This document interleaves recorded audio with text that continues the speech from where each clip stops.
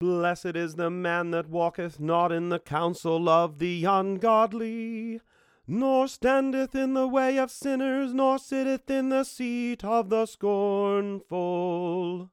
But his delight is in the law of the Lord, and in his law doth he meditate day and night.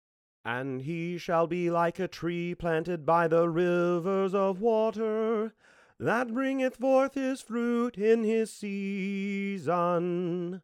His leaf also shall not wither, and whatsoever he doeth shall prosper.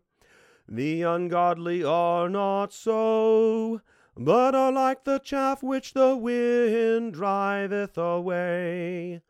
Therefore the ungodly shall not stand in the judgment, nor sinners in the congregation of the righteous. For the Lord knoweth the way of the righteous, but the way of the ungodly shall perish. Glory be to the Father, and to the Son, and to the Holy Ghost, as it was in the beginning, is now, and ever shall be, world without end. Amen.